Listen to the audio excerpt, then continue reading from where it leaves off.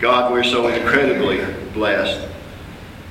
We're blessed because we gather here with fellow believers in your presence. We're blessed because you have taken possession of all of us who are willing to surrender. You have given us the blessing of your Holy Spirit that lives in us. God, today we're blessed to be able to sit and hear your word proclaimed from the life of one of your servants. God, Geraldine and I and our family are blessed because of Wes allowing you to come into his life, and he's allowed you to use him as an instrument. And I pray this morning that he would just surrender totally to your leadership as he speaks to us. Father, bless him, bless Ariel, bless their children, bless those that they're separated from today in St. Louis as they share themselves with us. Father, bless this church that will grow in grace and in knowledge of you and all that you want to communicate through this body. Father, we love you, and we honor you, and we give you praise for this day in the name of Jesus. Bless those that aren't here because of difficulties in their life, but bless those of us that gather here, that are here, that we will hear what you have to say to us today with open hearts and minds and lives that will be changed. And I pray this in Jesus' name. Amen. Amen. Amen. I guess another song? We'll dismiss the kids at this time? Yeah, that's right. Just take the kids out. Wes, it's all yours. All right. Check one.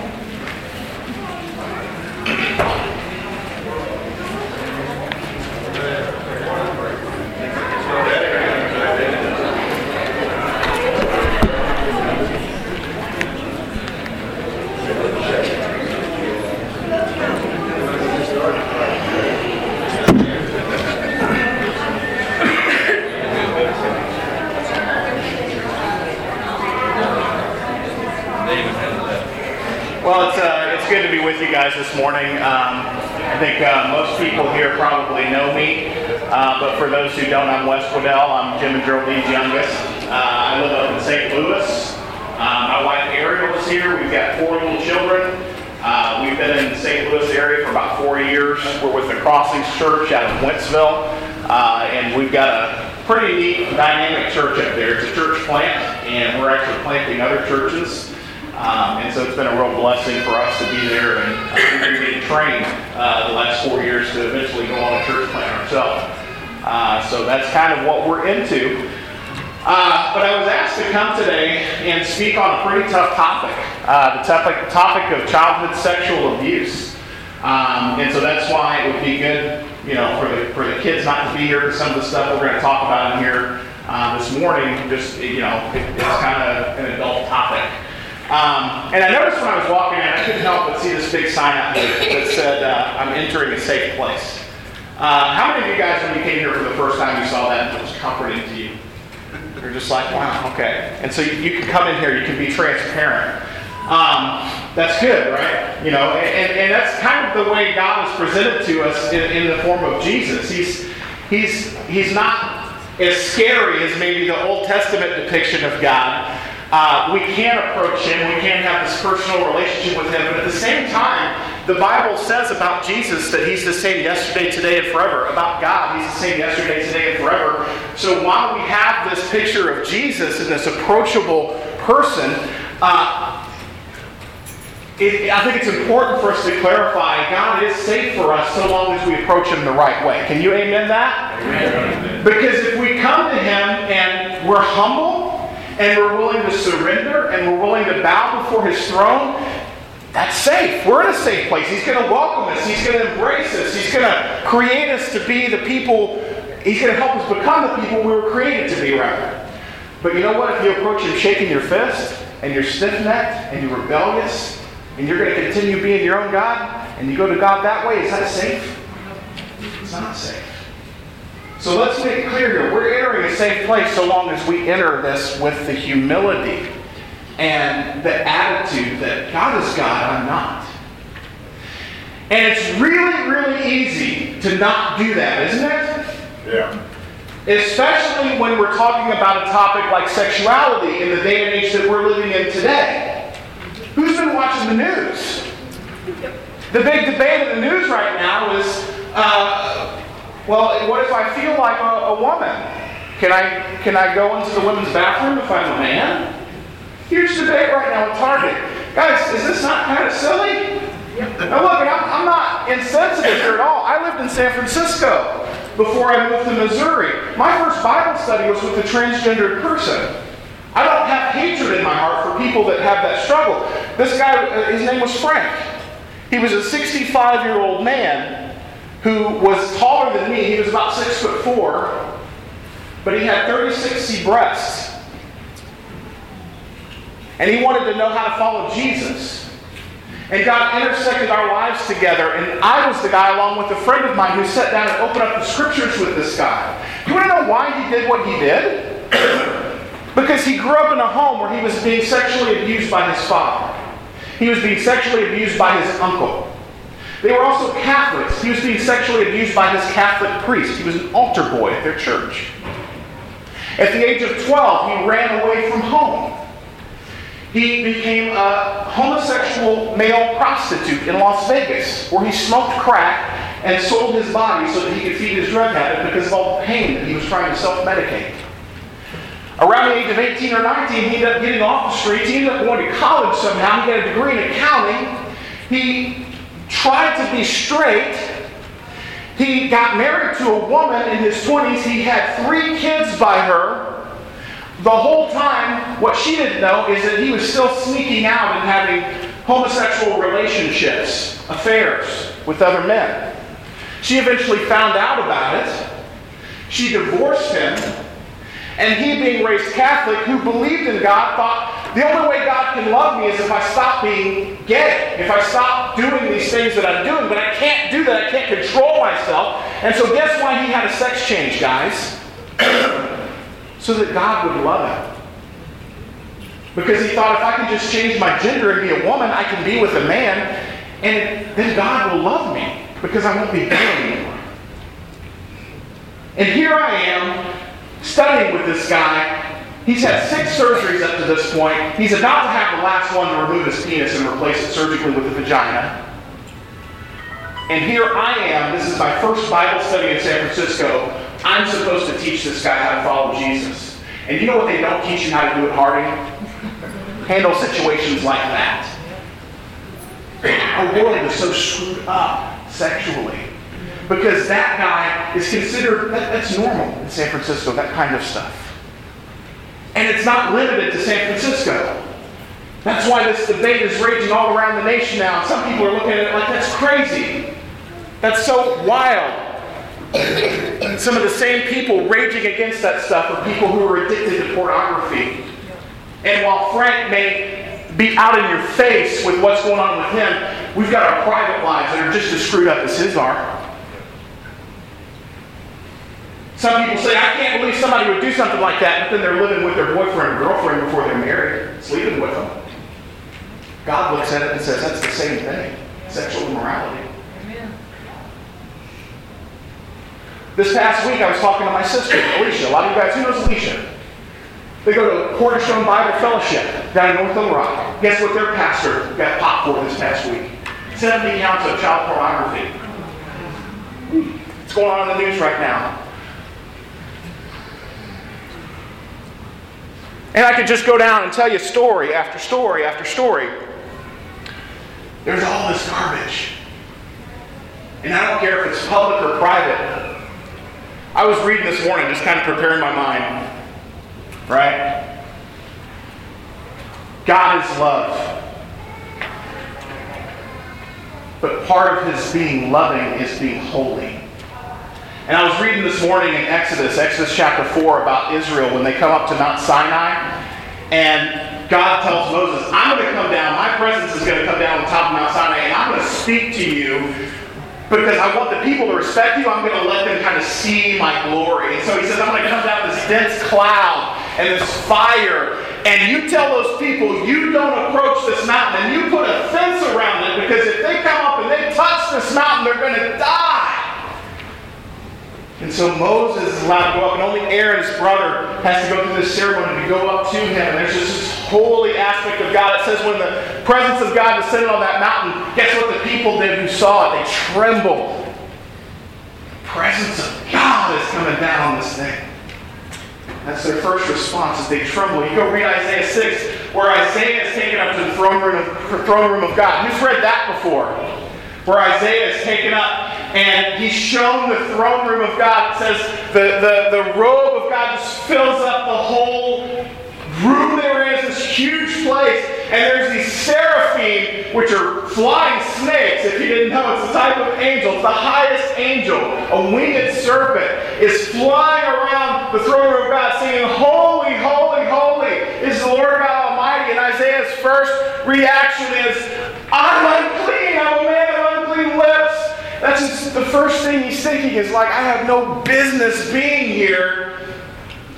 You'll read Revelation, the throne room scene. Same reaction from John. He's called up to heaven. What am I doing here? And the cool thing about Jesus is he makes us clean so that we can go into the presence of God and not be afraid. But so long as we hold on to this rebellion, we're not going to be clean. I got one scripture that I want us to look at together. Look at Revelation 21.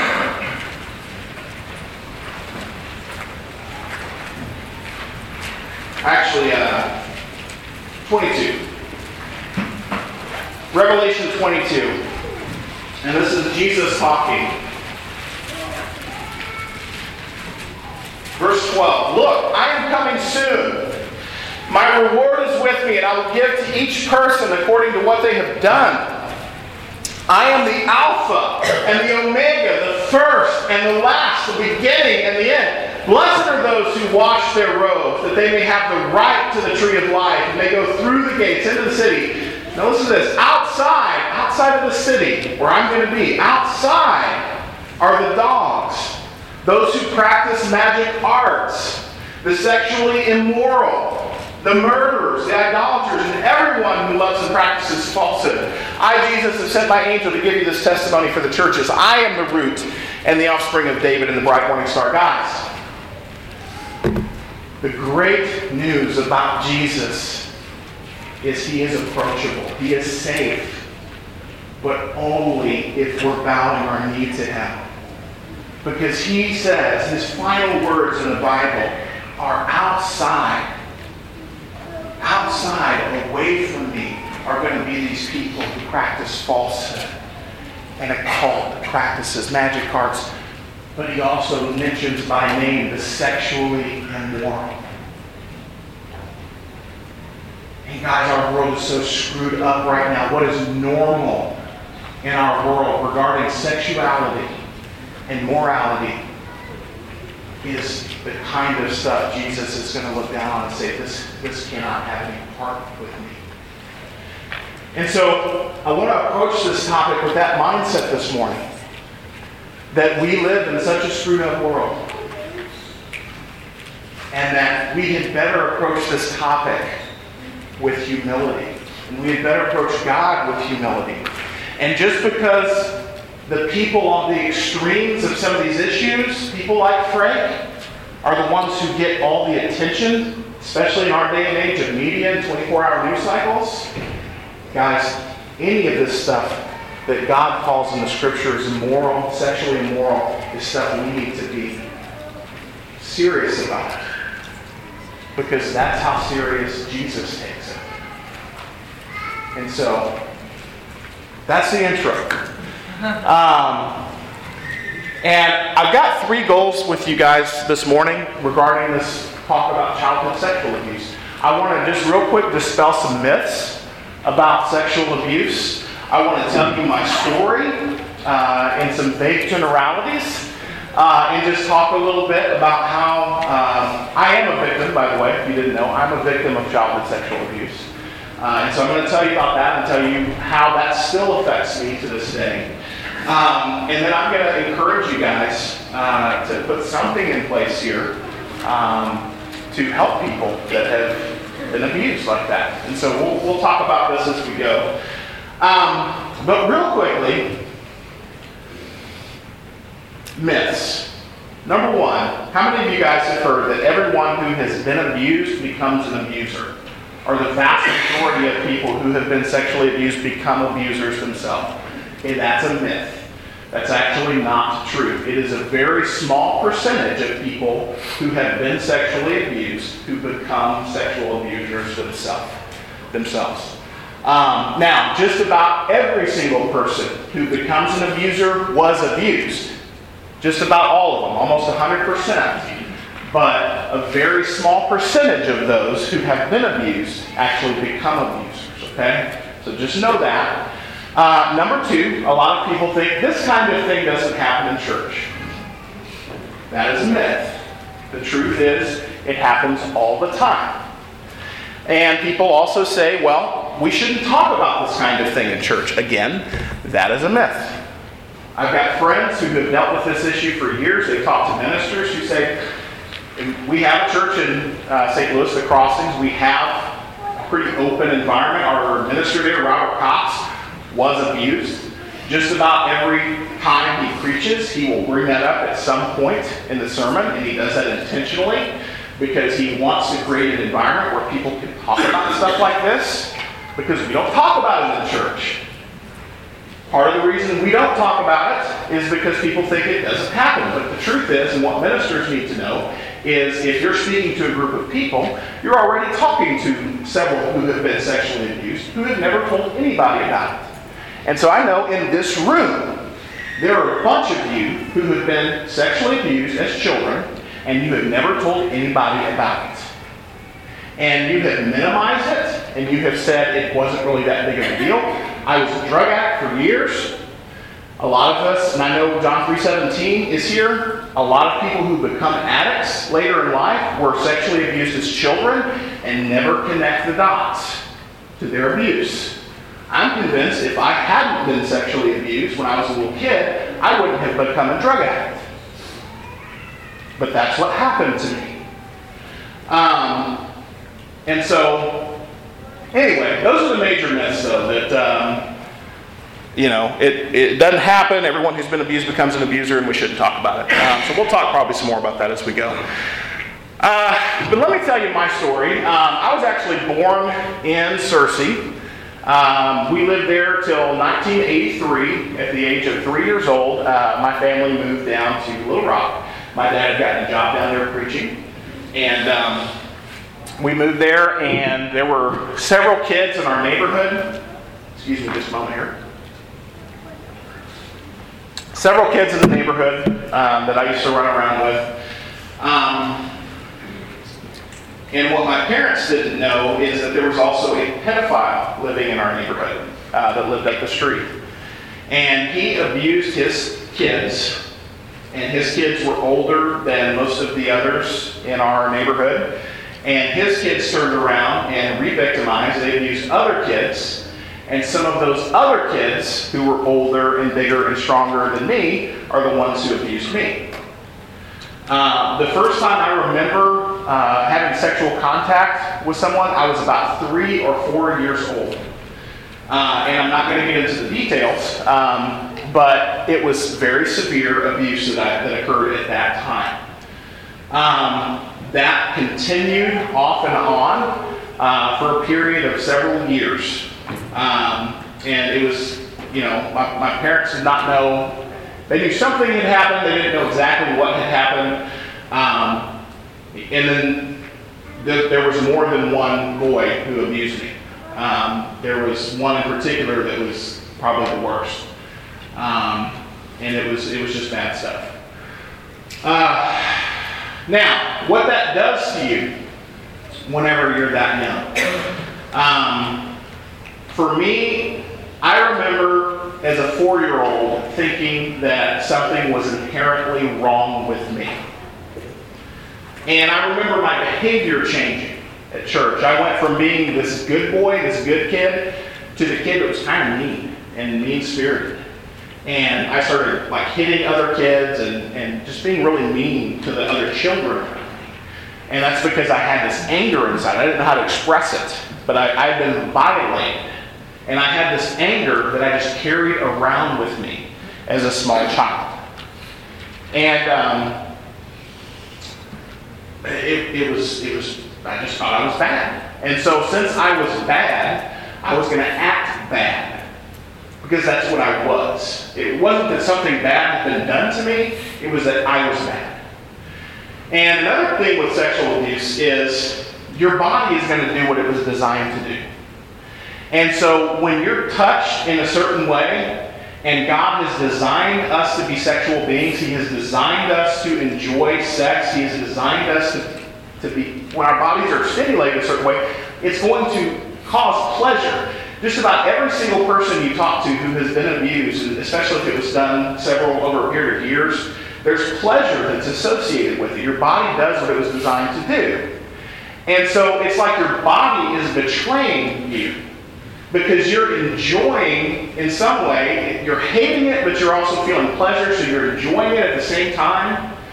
And you just feel like, if I'm enjoying this, then I'm definitely bad. I'm dirty. I'm ugly. I'm disgusting. And you internalize these messages about yourself where that's what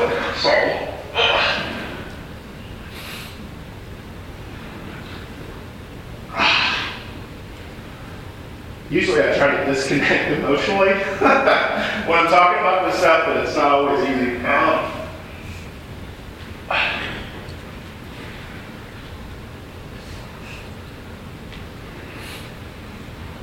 You're okay, bud.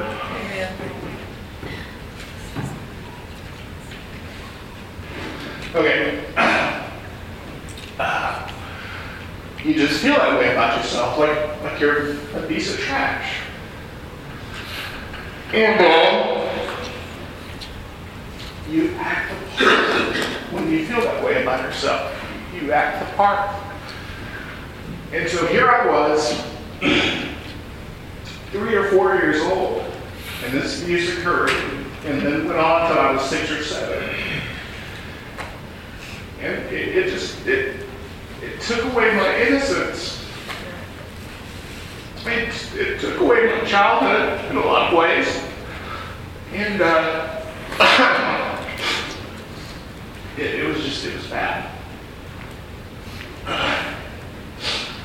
David, I didn't blow snot on you. No problem. Okay, maybe that'll be the only episode. I'm sorry, so I was looking at you girls over here that are tearing up because I know what's going through your mind. Yeah. We'll be okay. All right. So, I was homeschooled, started in about the 2nd grade, and they did something weird with our school system down in Little Rock, which wasn't the best to begin with, where I changed elementary schools and was going to a really bad school, and so Mom decided to pull me out and homeschool me. And so I was homeschooled from the 2nd grade up to about the 8th grade, and I went back to regular school when I was 12 years old at Central Arkansas Christian. A lot of you guys are familiar with CAC. I went to CAC, and remember now, I'm already a kid that just thinks I'm a piece of trash. And I never told anybody about this. I'm a kid who had started having sexual fantasy when I wasn't being abused at the age of 4, and that's not normal. And so I had like this secret life. I discovered masturbation when I was 9 or 10.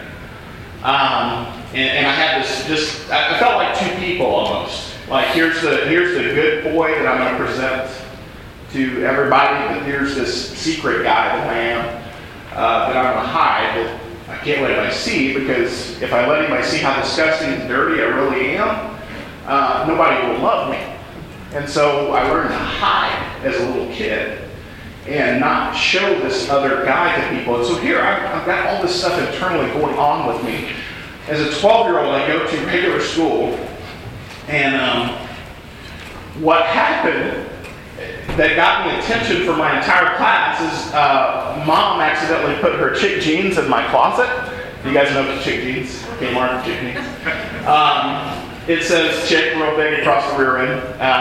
Yeah. Well, she accidentally put those in my closet, and we had our first game day in junior high, where I was going to get to wear my football jersey and wear it to school, and I'm a big tough football player. This is going to be awesome. We got our first game, and so I put on what I think are my jeans for school. It's my mom's jeans, and I tuck in my shirt, put on my football jersey, and it says chick across the rear end. And nobody tells me at school. They're just telling me how much they like my jeans all day at the end of the day. Then I figure out, when I take my pants off to put my football clothes on, I'm like, what is this? And everybody says, you make me feel like a natural woman in the locker room. It was terrible.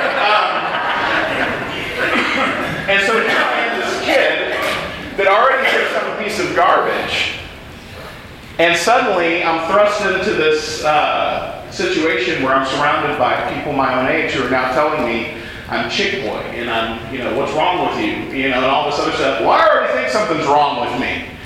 And so it was just a horrible, horrible experience. And I got made fun of my whole 8th grade year, because that happened like the second week of school. I got made fun of incessantly, every day, relentlessly, the whole 8th grade. And I thought very seriously about bringing a gun to school a couple times and shooting the people that were making fun of me. That's how serious and angry that I was. I was already an angry little kid. And for something like that to happen, it just exacerbated all this stuff that was internally going on with me. And so I just snapped eventually.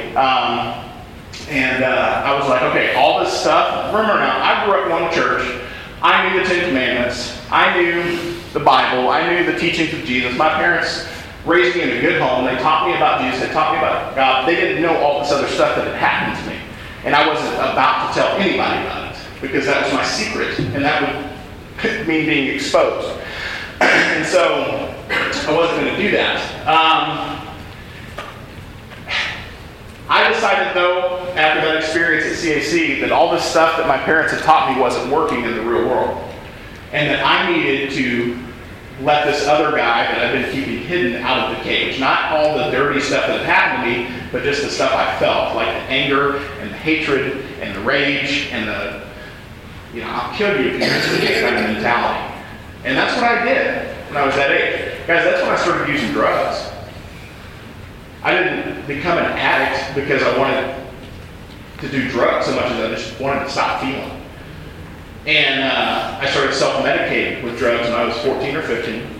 I became known as a pretty violent dude. If you mess with me, I hit a growth spurt around that time. I would just beat you down. And so people eventually quit messing with me. And I kind of had a reputation for that. I eventually was accepted by my peers in high school. But guys, I was a totally different person. And any of you that knew me around those years, I was not a good kid in terms of the way I acted and the way I behaved. I eventually got kicked out of CAC. My parents moved me back up here to Searcy. I graduated high school just hating life. And I went to college and turned up the drug use. I got into the radio industry because that was an industry that was going to allow me to continue doing kind of whatever I wanted. I had no thought of God. I had no interest in any of this Christian stuff. I hated Christians. I hated church. I hated being around these hypocrites that claimed to follow Jesus.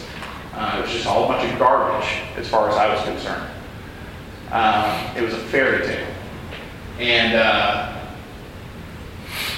it wasn't until I was 23, and guys, it was just my whole life was a downward spiral up until then. When I was 23, I finally hit rock bottom, and I had lost several jobs. I've been fired from a radio station in Memphis. I've been fired from a radio station in Little Rock. I was working at the Little Rock Dragway hauling races. And I would take the couple $100 that I'd gotten that weekend. It was just a Friday and Saturday job. I'd take it. I would literally set aside a $5 bill for food. And I would go down to Wendy's and I would buy a burger off the dollar menu. and that was my meal for the day. And then the rest of that $195 or whatever, I would just blow on marijuana and cocaine. And I wasn't even paying rent, or bills. I literally set $5 aside for food, and then $195 marijuana, cocaine, and cigarettes. And that was how I lived. And I was sitting on my couch one day. I'd run out of money, I'd run out of drugs, and I was seriously contemplating killing myself because I just felt like a piece of trash and life was nothing. There was nothing to look forward to. I had no desire or motivation to get off my couch and go get a job. I didn't even want to live anymore. I was so tired of this pain and all this darkness that I was carrying around with me that I wanted to kill myself. And something told me, it wasn't a voice from heaven, it wasn't an audible voice, but all I can describe as knowledge of a voice told me, go get the Bible out of your bedroom. And that was weird. I wasn't high. It's like, okay.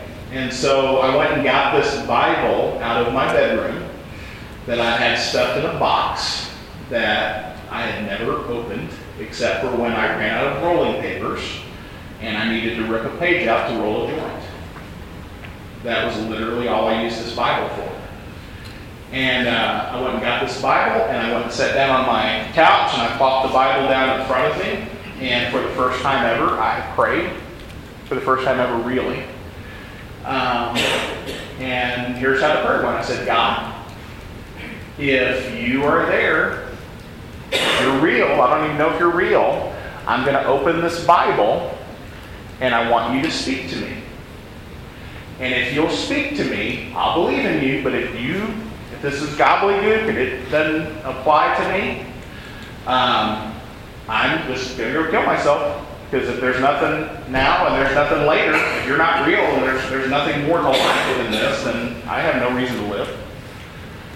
And I opened up that Bible to Psalm 73. And if you're at CR tomorrow, I'll tell you more about that. But to make a long story short, that scripture spoke to me more loudly and clearly than anything else in the Bible could have at that point in my life. It described my life. And I've got 2 degrees in Bible. I've gone back and learned the original languages. I've read the Bible cover to cover a lot of times. I'm telling you, that is the only thing in the Bible that would have spoken to me that loudly and clearly, and that's exactly what I opened up to. And as I was reading that psalm, that same voice, not an audible voice, but knowledge of the voice was repeating to me over and over as I was reading that through tears. I love you, I love you, I love you, I love you, I love you, I love you. And that's when I believed in God. And I did not know that a couple of days before that happened to me, my parents had gotten their whole church group together to pray for me. Specifically, that God would do something to make me believe in Him. And then that happened. And before that, I had been completely closed off to anything God had offered. But then that happened, and I was at least open. By the way, I tried that again, after I quit blubbering on my couch that day. I was like, I wonder if I flip this open again. This must be how this thing works. I haven't done this before. I flip it open to see what else he has to say. It says, do not test the Lord your God. And I was like, okay, I'm not going to do that anymore.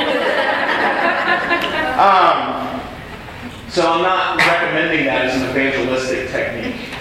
That's not a good way to come to God. I think the Bible is real clear that He would prefer you not have to do that. Blessed are those who don't need to get knocked in the head like Woodell. But that's what it took for me. And I didn't change immediately, but I was open, and God sent people and put them in my life that were able to study the scriptures with me, where I was able to take them seriously. And it was a few years after that before I fully gave my life to God. And it's never been the same. But you know what? I wasn't okay when I became a Christian. One of the things that childhood sexual abuse causes, as I mentioned, is that deep sense of shame, where you feel like something is inherently wrong with you. And what will kill you is not the abuse and the trauma that happened at the time of the abuse. What will kill you in your life forever is the way you deal with the pain associated with that trauma. Because your default is that first initial shame. Okay, I have to hide.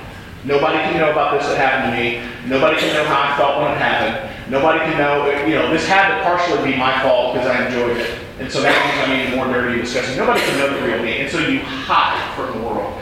And then what you also do is you develop a deep-seated contempt for yourself and for other people.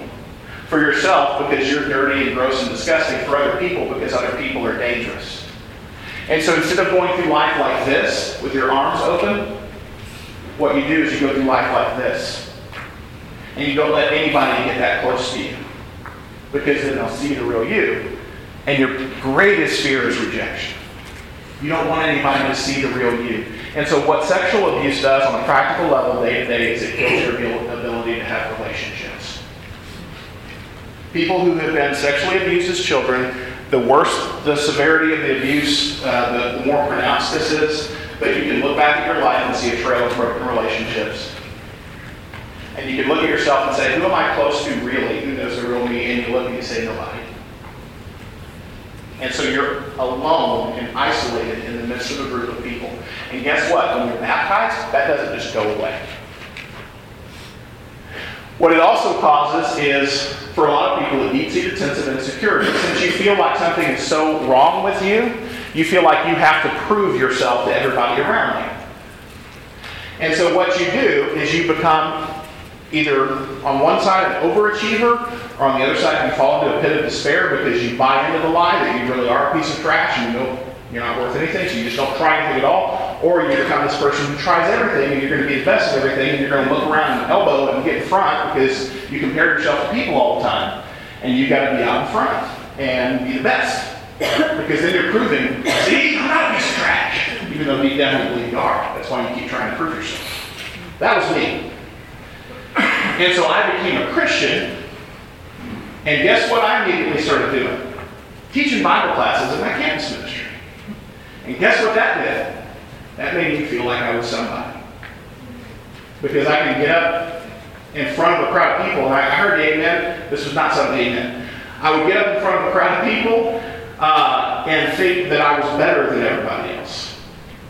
I was better than the other guys who couldn't teach as well as I could, who couldn't communicate as well as I could. I was better than the other guys who couldn't go out on campus and study the Bible with people and baptize them like I could. And deep down, I didn't believe that. But it made me feel better to try to prove that, because I wasn't just proving it to everybody else, I was really proving it to myself, because I still felt like a piece of trash. And so here's the thing, guys. This sexual abuse stuff, if it's occurred to you, the trauma and the effects of it don't just go away unless you deal with the root cause, which is that sexual trauma that occurred to you as a little kid. Until you get to the root cause and deal with that stuff, you're going to have what you just baptize your idols. It's a good way to think of it. And it's like unrepentant sin you just carry around with you. And so for me, I became a Christian, and the unrepentant sin that I continued to carry around with me was this deep-seated insecurity and this feeling like I had to prove myself, which drove me to do things in the name of Jesus that were really about me. And about me looking good, and about me proving myself. And my motives, even though it looked good, my motives were ungodly. That's why Jesus will say to people in the end, Lord, they'll say, Lord, didn't we do all this stuff for you? And Jesus will say, away from you, I never knew you. Your heart was never mine. It was about you. Because that's one way to get there. And that's where I was. I'm nearly 36 years old. I've been in ministry for over a decade. I've worked for churches. I've preached all over the place. Guys, I just now started dealing with this garbage that happened to me when I was a kid. Because I happened to be at a congregation where people talk about this stuff. You want to know how many churches I've been a part of in my life? I grew up in the church. You want to know how many churches talk about child and sexual abuse that I was a part of my whole life? One. The one I'm at now. Which is why I'm able to get help. And you want to know what wrecked my life last year? Getting help. Because for 12 weeks I had to sit and look into my deepest, darkest past, my deepest, darkest secret that I've never shared with anybody. And not only that, all the stuff I did as a result of that. And look back and think about all the broken relationships I had over my lifetime. All the friendships I ruined because of my contempt and shame that I've carried with me and never repented of. By the way, it's a sin, guys. You are not responsible for what happens to you when you're a victim. You're not responsible for any of that. But guys, you do have a say, and you are responsible for how you deal with that pain. And just because you were abused doesn't make it okay for you to stay high the rest of your life. It doesn't make it okay for you to stay drunk the rest of your life. It doesn't make it okay for you to just do whatever you want the rest of your life because something bad happened to you. It's not okay. Even though it feels right. But what God calls all of us to do is to be open and honest with one another. Because if you're carrying around darkness with you so deep that you feel like, I can't show this to anybody because it's so dark and disgusting and gross and nobody will love me if I show them this because nobody else has darkness like this. What's the truth is, guys, is the people around you, a bunch of them are carrying around darkness like this too, but nobody ever shares it because everybody's scared. But what drives out darkness? Light. And you know what light looks like in the church? It looks like us opening up and talking about the darkness. And sharing what happened with us. Whenever you open up that darkness to the light, it makes it go away. It doesn't mean you're going to be okay. You will never be okay if you grew up being abused like I was. You'll never be okay. But what you can do is you can heal. And there's still going to be a scar. There's still going to be pain. There's still going to be issues. Guys, I still struggle with anger. Just out of nowhere sometimes. I still want to go get high when I have a bad day. That's never going to go away.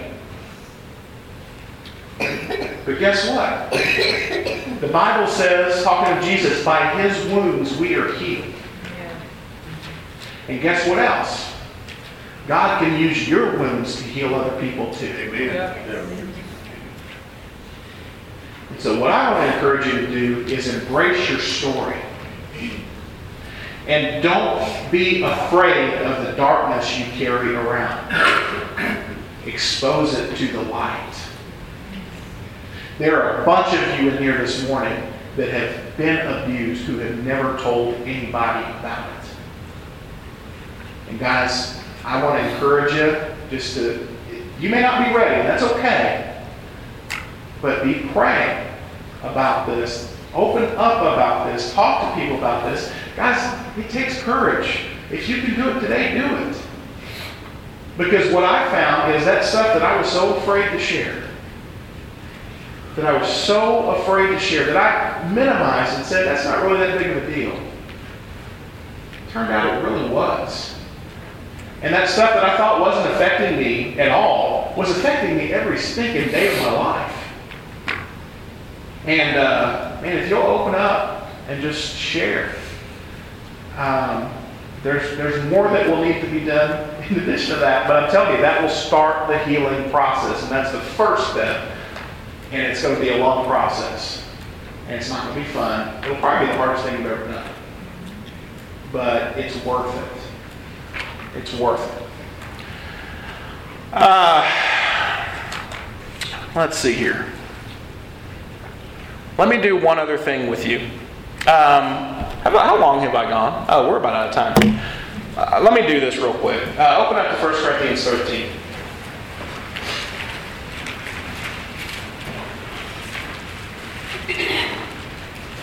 This is going to blow your mind. Blow my mind. It may not blow your mind. But it probably will. This is not original with me. I went through my counseling process with a lady named Janice Wade, who is a licensed therapist. I am not a licensed therapist. I am a victim, but I am going to be leading our support group for men up in Missouri, victims of child and sexual abuse, starting in the fall. And so I've been getting trained for that, and I'll be doing some more stuff for that. But this is one of the things that we teach to people to show them how sexual abuse affects your day-to-day relationships. And like I said, the greatest fallout in dealing with the abuse is not the abuse itself, it's the way it affects your relationships. And the mind-blowing thing that I took away, and there was a lot, but one of the probably biggest things I took away from this class when I went through it was what's the opposite of love? Okay, most of us would say hatred, right? But the truth is the opposite of love on a practical day-to-day level is self-protection. When you're abused and you have this deep sense of shame and you want to hold people at arm's length, you're doing what? You're protecting yourself. You don't want to expose yourself. You don't want anybody to see your shame, to see the darkness you carry, right? Look at this. Love is patient. 1 Corinthians 13, starting in verse 4. Love is patient. Love is kind. It does not envy. It does not boast. It is not proud. It does not dishonor others. It is not self-seeking. It is not easily angered. It keeps no record of wrongs. Love does not delight in evil, but rejoices with the truth. It always protects, always trusts, always hopes, always perseveres. Love never fails. We've all read that, right? Lovely. We love it. It's love, right? What's the opposite of love? How does this show up on day-to-day love? Look at this. It says love is patient. Well, self-protection is impatient. It's short. It's irritable. It rushes. Love is kind. Self-protection is unkind. It's rude. It's mean. Love does not envy, but self-protection is jealous, envious, discontent, covetous. Love doesn't boast and isn't proud, but self-protection, you're dealing with that insecurity, so it brags, it's proud, it's arrogant. Love doesn't dishonor others. Well, self-protection answers harsh words with harsh words. It always has the win, always has to have a comeback. It manipulates and tricks. It has the last word. Love isn't self-seeking, but self-protection is. It's self-centered, greedy, seeks attention, and it's controlling. Love isn't easily angered. Well, self-protection makes you short-tempered, hot-headed, blow up. You'll be constantly sarcastic and cynical. Love keeps no record of wrongs. Well, self-protection keeps a list. It keeps score. It holds a grudge. It won't forgive because you're protecting yourself. Love doesn't delight in evil. Well, self-protection laughs at it. It thinks it's funny. It enjoys evil. Love rejoices with the truth. Self-protection lies. Everything's okay. It hides in the dark. It's argumentative and it's not willing to look at the truth. Love protects, trusts, hopes, perseveres. Self-protection harms others in the name of protecting self. Self-protection doesn't trust anyone and is skeptical. Self-protection is hopeless and pessimistic. Self-protection is easily discouraged and gives up easily and quits. Love never fails. Self-protection always fails. If you go as someone who has been abused and suffered trauma, if you go look at the characteristics I just laid out of self-protection, and then you think back over your life, what's characterized your life? These characteristics of love or these characteristics of self-protection? Because every time one of these characteristics of self-protection pops up, guess how it makes the people around you feel? Hated. You're being hateful when you do these things. That's what self-protection does. That's how it makes people feel. That's why your relationships are a failure. So my biggest struggle, and probably the thing that I've grieved the most is been having to think back and look at that 1 Corinthians 13 and think, in my life, have I been a loving man or have I been a man who protects myself? Have I been a man who displays these characteristics of love, or have I been a man who displays the opposite? And the truth is, 90% of the time I'm displaying the opposite. And that's because I was abused as a kid and have carried around this darkness with me. But guys, now that I've been able to share this stuff and expose it to the light for the first time, as a man who's been a Christian for a while, I'm starting to repent. And so, last thing I want to share, real quick, the material we use in Missouri to help people deal with this stuff is written by a guy named Dan Allender, and it's called Wounded Heart: Help for Victims of Childhood Sexual Abuse. Dan Allender wrote several other books. He's a jacked up, messed up dude. And I have a love-hate relationship with him. Because going through that material is the hardest thing emotionally I've ever done. It's done in a support group with a leader. What I wanted to share with you guys today is if a leader would like to get trained to lead people through that material, I would like to talk with someone about that. Because especially since you guys have a rehab facility attached to the church, just about everybody that's going to come into your rehab program has had some kind of trauma. It may not be sexual abuse, but it's some kind of trauma in their past that you need resources to help people deal with. Because until an addict can get to the root cause of what is causing them to self-medicate and do all those things, you're probably going to relapse. And this coming from a guy who knows all about that. So anyway, that's all I had to share with you this morning. I'm going to pray real quick, and then if there's anybody that wants to come talk to me, do we do an invitation here? What do we do? I'm lost. We can. We don't have to now. I'm not trying to. We'd like to do whatever you prefer to do. Okay. Let's take a vote. No, I'm just kidding. I'm going to hang out down here. If anybody wants to come talk to me, you can. If there's elders of the church that want to come up here, guys, if you want to come up here and get the conversation started. I know when we were at Tulsa, I had several people for the first time come and talk about this happened. I never told you about it. Janice Wade, when she spoke over at the pavilion, she's one of my mentors. She had tons of people. Some of them, man, there were some ladies in their 70s that came up for the first time. I mean, these ladies are in the twilight of life for the first time telling somebody this happened to me when I was a kid. Never told anybody until you got up there and spoke. Janice talked about her abuse in Tulsa. Guys, it gets better. So I'm going to pray, and then I'll hang out here if anybody wants to. I'll tell you what, Wes, could we do the Lord's Supper and then take a break and people come talk to you? Yeah, that's fine. I'm just working off the, spontaneous. That's fine. That's fine. We will be spontaneous. Whatever will work out for you. Yeah, that's good. Well, I tell you, you want me to introduce the Lord's Supper? We have someone selected. Go ahead with your prayer, and then we'll do the Lord's Supper. And the Lord's Supper. And then you'll be available for conversation. Okay, sounds good. All right, let's do that. God, thank you so much for bringing us together this morning. Thank you that the church at Rimmel is a place where we can talk about this stuff. This is a safe place.